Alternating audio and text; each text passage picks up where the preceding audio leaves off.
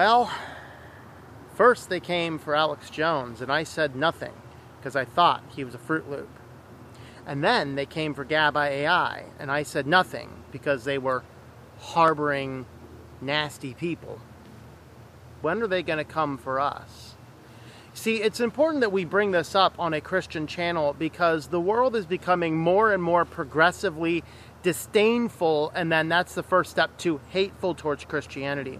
At what point in time do we get labeled as conducting hate speech because we say, according to the Bible, homosexuality is a sin? And we're not picking on that individual sin because as is the sin of fornication and adultery and a whole host of other things that the American Christians, particularly Western Christians in general, are mostly engaged in. Isn't it not fascinating that the countries where the church is growing the fastest and simultaneously the strongest are in places where the true faith is illegal?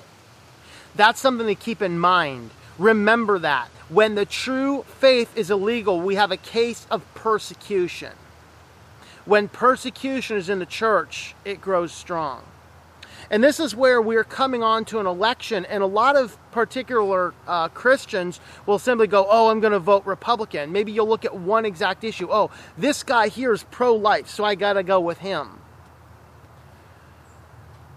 That's not the most important issue right now. The most important issue right now is one of free speech and one of silence and one of spreading the gospel. Because ultimately the task of us as Christians is not to make sure that the laws of our nation don't cause abortion. The most important thing for us Christians right now is that the laws of our nation allow us to preach the gospel. And the problem is that now we have two instances of cases in the last month or two, I guess it's 2 months or so, where people have been deplatformed entirely in this age where very few people read the newspapers, very few people watch regular television. All that we consume, it is television, but it is network cable television. It is websites, but it is social media. It is YouTube. It is Twitter. It is Facebook, it is Instagram, and you have all of these things where these companies are driving the conversation and allowing or disallowing certain speech to be on them. And what happens is people don't like what Alex Jones says, and I'm with you, he's a Fruit Loop, but I appreciate his freedom to be a Fruit Loop, so long as he's not actually causing violence. If he's actually causing violence, I haven't seen the cases of those. Now again, if you have them, please look. Somebody did post some to my previous video on Alex Jones, and I accidentally deleted it instead of hitting the like and going through. It was an accidental thing. I'd like to see these because I haven't actually seen them. Yes, he's done some very distasteful things, but short of him actually spreading out a plan to kill somebody, he needs to have the freedom to spout his insanity. Because the freedom of choice and the freedom of speech is so critical for us as believers, because our message is not a political one to transform the laws of this nation. Our message is not one where we have to get everyone to vote a certain way. Our message is a message of the word, of the gospel of Jesus Christ. Are we free to preach the gospel?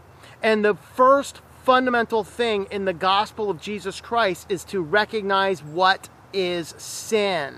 Because it's only when we come to grips with what sin is that we actually are able to recognize our need for a Savior. When we know what sin is and we come to that grasp, that realization that I am a sinner, that is the first fundamental portion of the gospel. You must recognize you are a sinner.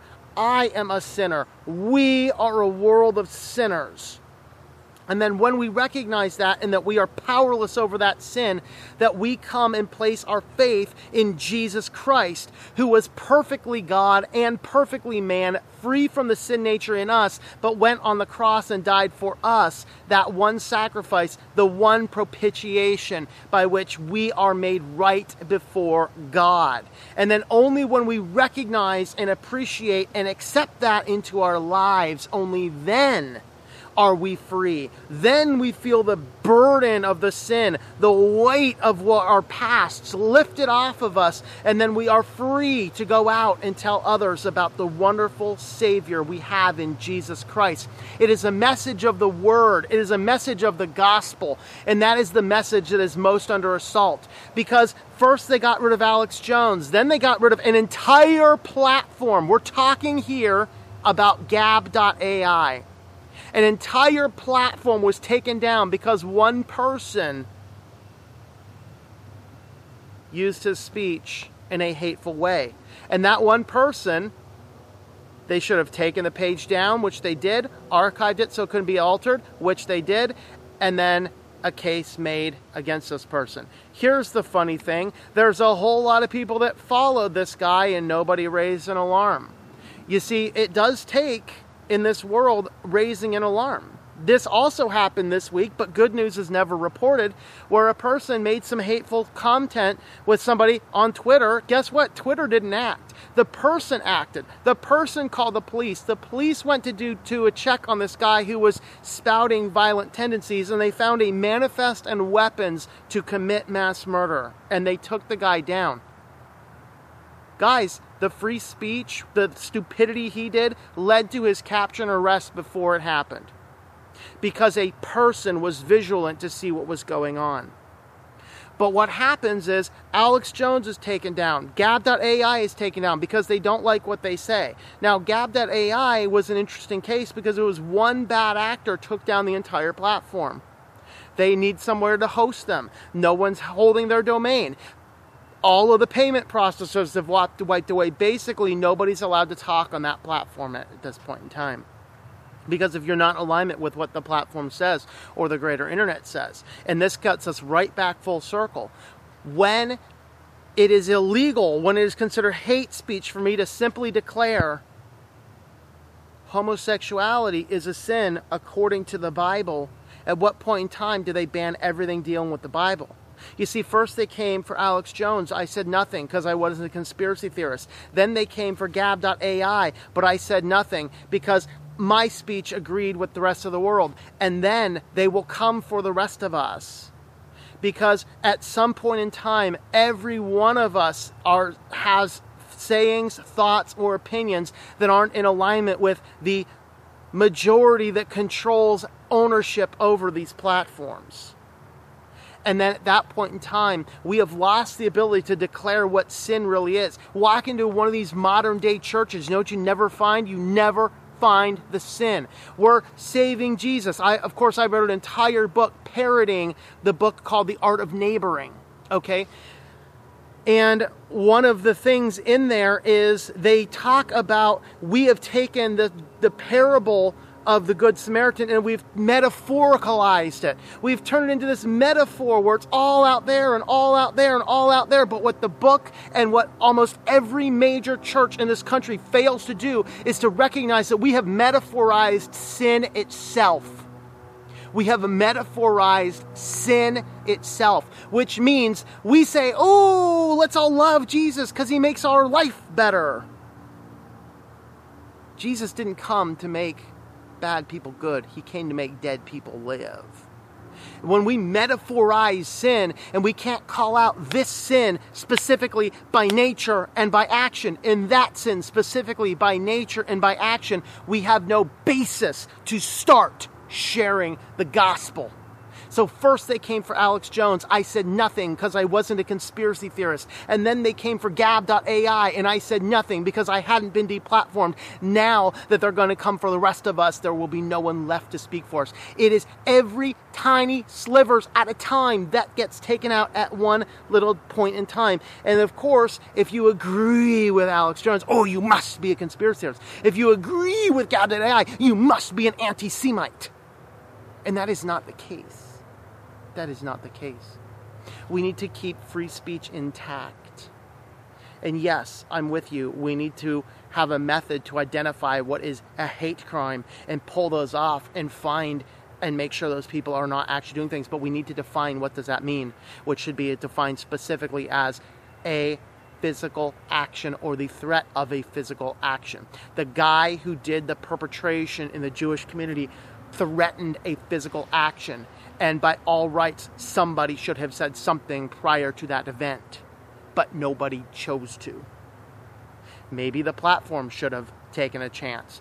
But how many people saw those posts? How many people liked those posts, shared those posts, commented on those posts, and said nothing? It is not the platform's fault, ultimately. It is the person's fault, ultimately. And the point being, they are slowly wiping out everything that is not in a perfect alignment with what the will of these groups want. And that means eventually us as Christians are coming down the pipeline very, very soon. We have to be careful of that. But also as Christians, we need to love all people. We need to dissociate ourselves from the groups like Westboro Baptist Church, which is not a church, and that is not Christianity, and that is nothing except a front for Satan. We need to avoid anybody that wants to commit any form of violence in the name of God. That's what the Crusades were, and it was wrong. And that's why I don't have any stock in the Catholic Church. Because when we but understand this, the modern church growth movement is not a lot different. Because the modern church growth movement wants to drag us along. It wants to drag us along into their plan and their mission. And that's not our task. It is not our task to be part of our plan. You know, I'm stumbling over my words a little bit. It's not our task to follow the mission of the church. That's what led to the Crusades. It's our task to follow the mission that God sent us. And that mission is one of the gospel. It is one of love. It is one of helping and supporting our fellow man, whether they are Jewish or whether they are Islamic or whether they are believers or whether they are total atheists and completely hate us. It is the task of the believer to love and to support all people, preaching the gospel using words when necessary, but living out our life in Jesus Christ. So with that, we will leave you with this. We need not stand on just the Republican or just the Democratic side in this election. We don't need to focus on who's just pro-life. We need to focus on who's going to make sure we have the ability to keep preaching the gospel. Thank you for tuning in. Our Walk in Christ podcast is a listener-supported presentation.